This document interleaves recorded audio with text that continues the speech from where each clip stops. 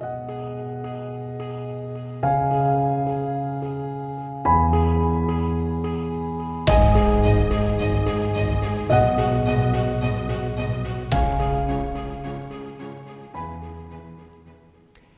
I'm Michael Watson, and this is the Influence Watch podcast. The actions of the big tech companies, most prominently Twitter and Facebook's decision to ban then-President Donald Trump from their platforms, have led conservatives to consider invoking antitrust powers, of which they have long been skeptical, to crack down on these companies' power. Joining me today is an advocate of that approach, John Schwepp of the American Principles Project, to make the case for an antitrust crackdown on tech companies. John, before we begin, could you tell us a little bit about your background and the work you all do over at American Principles Project? Sure. So American Principles Project is a social conservative group. We've been involved in politics since 2009. And, we work on a lot of the social conservative issues, right? So the trans issues, schools, all sorts of different things. And we got involved in the tech issue several years ago because we saw censorship coming down the pike. And we thought, well, we're social conservatives. Eventually we're going to be the first people targeted. And we run ads and do all sorts of stuff in political campaigns. So that was obviously very important to us. So I started getting involved in the big tech censorship issue in 2018, 2019. And then we've been working on that ever since. So a couple of weeks ago, we had Paul Steidler of the Lexington Institute on to present his case against an antitrust crackdown on technology companies. Now, American Principles Project is, or at least has expressed support for an antitrust approach to technology companies. Could you give the argument for that? Yeah. Well, first of all, just a note on Lexington. They invited me to an event, I think it was 2 weeks ago, and I talked to Paul a little bit. They're very good faith. I take where they're coming from legitimately. I think that they're, doing good work over there. But, our approach on this has been, from the get-go, we were very focused on Section 230, on speech, on, is there a way that we can establish these platforms as common carriers or something like that. But we started to realize really quickly the reality of politics, which is that you have to have 60 votes to pass anything through the Senate. And Democrats are pretty opposed to free speech now, just blanket oppose it. Right now, and we'll get into this, but one of the issues with one of the antitrust bills is that 4 Democrats are trying to insert pro-censorship language into the bill, which would totally poison pill it, right? So Republicans are pro-free speech, Democrats are anti-free speech. And so it makes it where doing a Section 230 reform, while we've put together a model proposal, we've worked with Congress on doing this. Maybe if the Republicans win a lot of seats. For those who don't understand or haven't been following the issue terribly closely, what is Section 230 and why is it relevant? So Section 230 is basically a blanket immunity from civil liability for interactive computer services, so online platforms. So platforms as small as my website and platforms as large as Facebook. And so the question about Section 230 has been, should these platforms be totally immune from this, from any sort of liability? So basically, as I understand it, the way things are now, if somebody says something nasty to me and says something nasty about me and posts it on Facebook, I can't sue Facebook if it's libelous. Correct. Sometimes there are criminal approaches you can do. So if Facebook was directly involved in sex trafficking or something like that, you might be able to have criminal provisions against them. But even in that case, there's no civil liability. And so, our approach with this has been pretty much, okay, well, you can make the policy argument. Is this smart policy? Should these companies be insulated from civil liability when so many companies aren't? But there's also the case that these companies really need this. It's very important to their business model. And so it's not crazy to think, well, maybe we should ask them to adhere to First Amendment standard with their content moderation practices in exchange for that. And so that's kind of been, conservatives have embraced that approach more now. But again, just to get into practical realities, we would need 60 votes in the Senate. I think a lot of prognosticators are expecting Republicans to do well this election cycle. Maybe they could do well again in 2024. Maybe that's realistic. But in the meantime, I think we have to work with that reality, which means we need Democrat votes to rein in these companies at all. You bring up an interesting point that the people on the left who are interested in reining in big tech and people on the right have not just different but diametrically opposed, I would argue, views on free speech on the web. Obviously, the left has been sort of interested in this disinformation regulation trend. Obviously, the tech companies, just by their nature, the decisions that they're making tend to favor progressive interests. Whereas, again, people on the right tend to want a First Amendment or close to First Amendment standard for open expression on the web.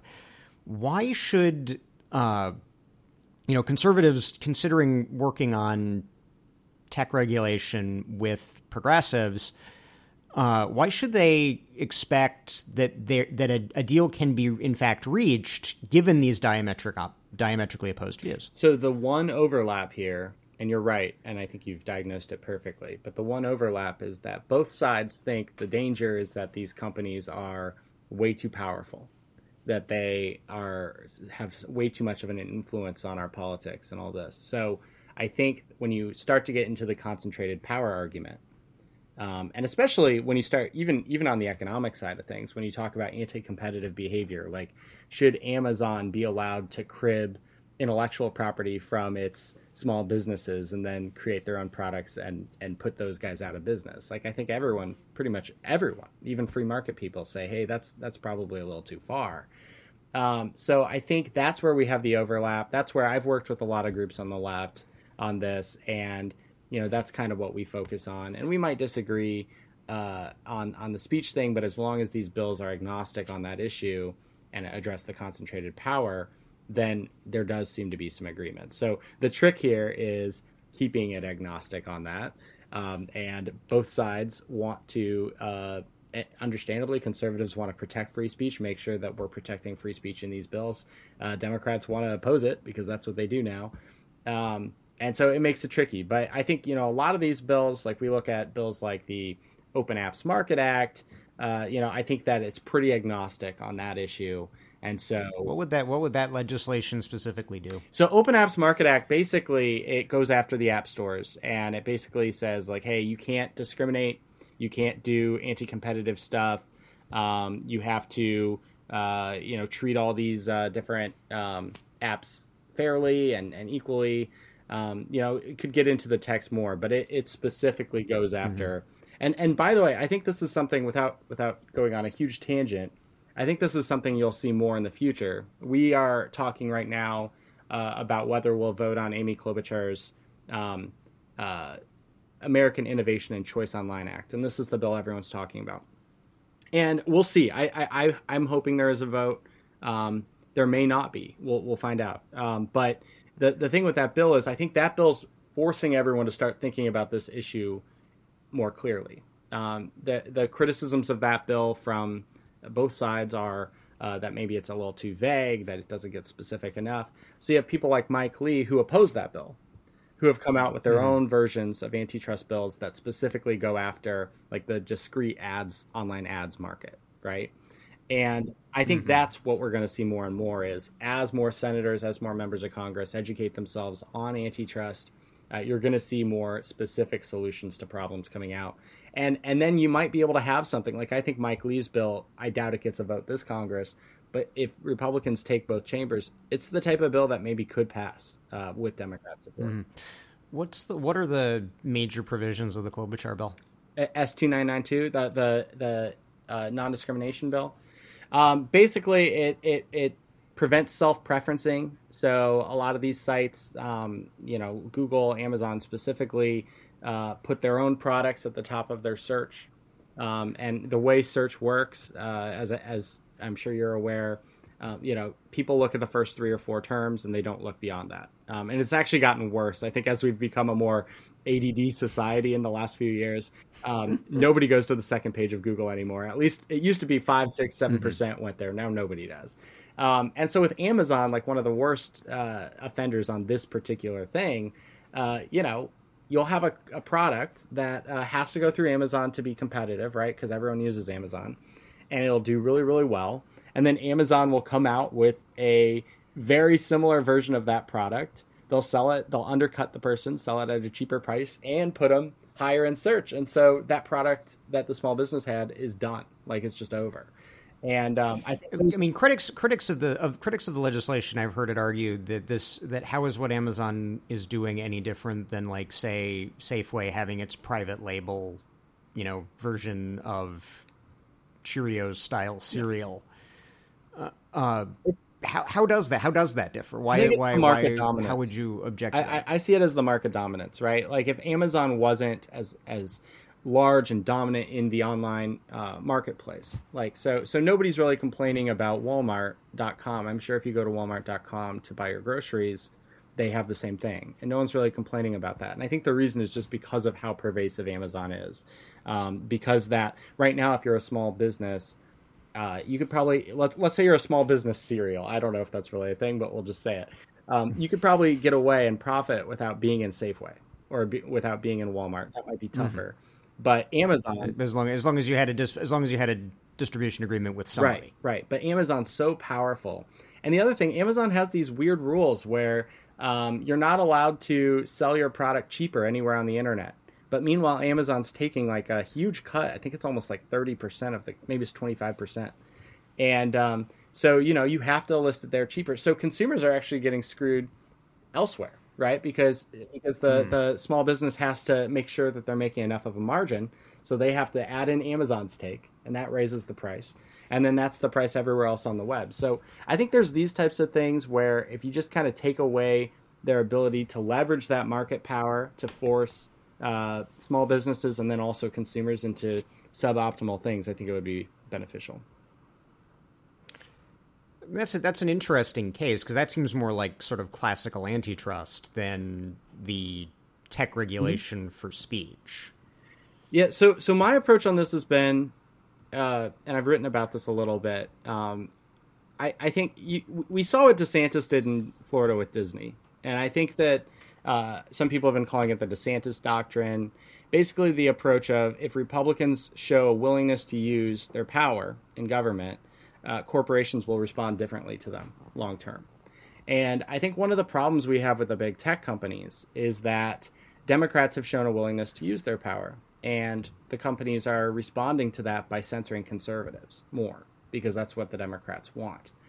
And I think because Republicans haven't shown a viable threat to them in any way, our concerns are taken less seriously. And so one of the things I've really wanted to do is, I think once Republicans show a willingness to tackle these issues, even on their merits, right? Like even on the economic face of it, talking about small business and innovation and how antitrust can help that, I think it'll make us more credible when we're asking these companies to listen to us on our speech concerns. So Amazon obviously is kind of the most removed of the big tech companies from this, although they did censor Ryan Anderson's book. Oh, sure, yeah. I mean, there's some examples. AWS obviously took down Parler. But I think long term, by showing a willingness to be oppositional to these companies, to not just being a cheap date, I think we'll be in a better position to negotiate. I mean, I guess the other question kind of builds off of that. To what extent, at least on the censorship side, is it that the companies are just doing what either their management or their owners want to do, versus they're actually being sort of jawboned by Democratic and progressive legislators? Because the issue with, like, let's take Facebook Meta Platforms as an example. Obviously, it owns Facebook, it owns Instagram. Those are the two that I know, and I know it owns a bunch of other things. If you break it into its constituent parts, does that act? If all the people who are running it are still progressives, how does an antitrust approach get the free speech outcomes that we would like? Yeah, no, that's a tricky question. So I think, it's often said, like, if there are 10 Googles and 10 Facebooks, that you'd have one rise up to compete on free speech grounds. And ideally, that would be the one where network effects start to take effect and where people go there more. But I do think that's theoretical. So I think your devil's advocate kind of question there is a fair one. Ultimately, this is why Section 230 still does matter, right? There is kind of this, I'd say, an ideological cartel in Silicon Valley that's biased against conservatives, and it's just going to happen across the board.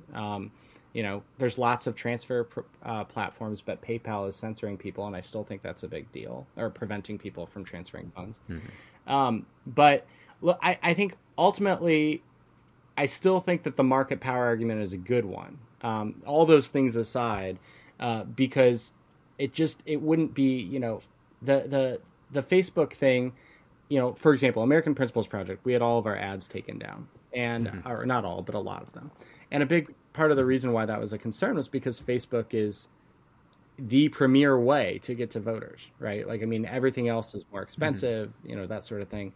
So sure. I think that I kind of take both sides on that, but I think that you go after the market power, and then you have to deal with, if there is a cartel, then you have to deal with that as well. But I think dealing with the market power hopefully allows competition to fix that problem. And I think until we kind of get to that point, it's going to be hard to make one argument or another. And I do believe, truthfully, that even though the Democrats have really started to oppose free speech, that free speech will win the day. I think the American people believe in it as a value. I think they'd rather see platforms that don't censor than that do. And so I think I mean, we've seen this with Elon Musk's proposed takeover of Twitter. I mean, Musk is not a conservative, but he's said that he's interested in restoring a free speech ethic to that platform if his buyout proceeds. Yeah, and hopefully it does. Unfortunately, the market took an absolute, it crashed as soon as this happened. So. Which is really bad for him. I saw he dropped under 200 billion net worth, which poor Elon. Oh no, only below just under $200 billion. No, look, it's a good question. I mean, these are the types of things we have to wrestle with antitrust, and that's where I look at something like S2992, the American Innovation and Choice Online bill. I want to vote on it more than I even want it to pass. I want it to pass, but I want to vote on it because I think it forces Republicans and Democrats to get out there on this, to think about the issue, to be on the record on the issue. If you're an anti-big tech Republican and you oppose this on its merits because maybe you don't want to give Lena Khan power at the FTC or whatever, you're still going to have to come to the table with how you're going to break up big tech, right? So you're going to have to do your own thing. And so I think it forces Republicans who haven't thought through this issue to really start to think about it. And that's where you see like the evolution of Mike Lee. I see that as kind of the future of Republican antitrust. Someone like that who is a free market as it gets. You can't really criticize his credentials on that, right? I mean, he's a Tea Party guy. Yeah. And then he's really starting to think through this issue, and he's kind of a thought leader in the Senate where I think a lot of people look to him. So that's been, for me, a lot of this has been political.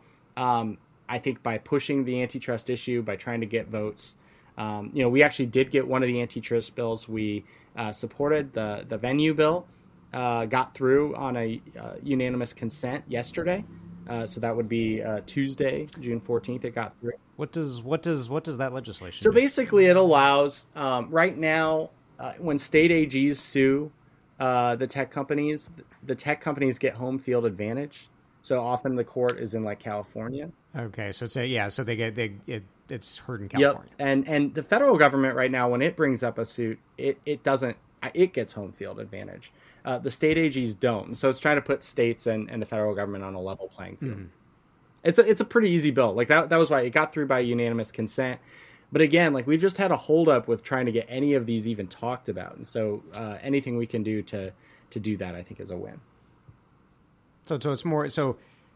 As much as certain policies may be good or bad, it's more the idea that the policy process is being conducted rather than any specific proposal that's currently on on the right. floor. And I look to, like, our organization endorsed Lee's bill that goes after Facebook and Google on ads and tries to prevent,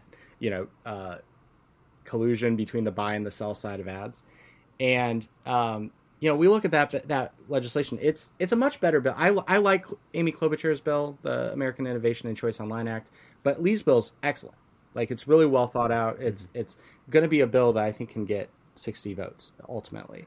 And so I think if we can inspire more bills like that and more ways, I want Congress to assert its Article 1 authority on antitrust. I think that's a better avenue than, deferring to the administrative state or even just relying on the court system to sort it out. And so that's kind of what I'm hoping to do. And I think we'll see more of it. So I guess before we let you go, is there anything else that you'd like to promote that you or your colleagues at American Principles Project are working on? So we just released a report, actually, which I think you guys will find interesting. It's I can't remember the subtitle, but it's Big Tech versus Democracy, and it's basically I was looking at that, and we will put that into the show notes. Cool. Yeah, and I think what we wanted to do was show the actual effect of the big tech companies on the 2020 election. I think we also appreciate your citations. Oh yeah, we cited you guys a lot. Capital Research Center's work on these Zuckbucks, which we have discussed on this podcast as well. It was good. You guys, I feel like I did that on our Black Lives Matter report too. I feel like you guys are always doing great stuff, so we cite you a lot. But we wanted to come up with something. It's obviously hard to talk about the 2020 election. I think people instantly think you're a conspiracy theorist if you say, that it was stolen or influenced in any way. But what we wanted to do was cast the ballot stuff aside, cast the harvesting and all of that aside. Just look at big tech. Okay, it was 44,000 votes in 3 states. And here's all the examples of what big tech did. And it's like, oh yeah, obviously they swung the election. Like, there's no question. And so we wanted to show that in kind of a credible way, and then also make the case of, okay, what can Republicans actually do? And so we had a solutions part of that included all of this stuff. All right. Well, thank you again to John Schwepp of American Principles Project for joining us. We will include a link to American Principles Project's report, Big Tech versus Democracy, and a link to our previous discussion with Paul Steidler of the Lexington Institute opposing antitrust regulation in today's show notes. That's our show for this week. We encourage our listeners to subscribe on Stitcher, Apple Podcasts, or Spotify. And if you have subscribed, thank you. And please leave us a 5-star rating. Those ratings really help us find new listeners, especially if they come with a positive review. We'll see you all next week.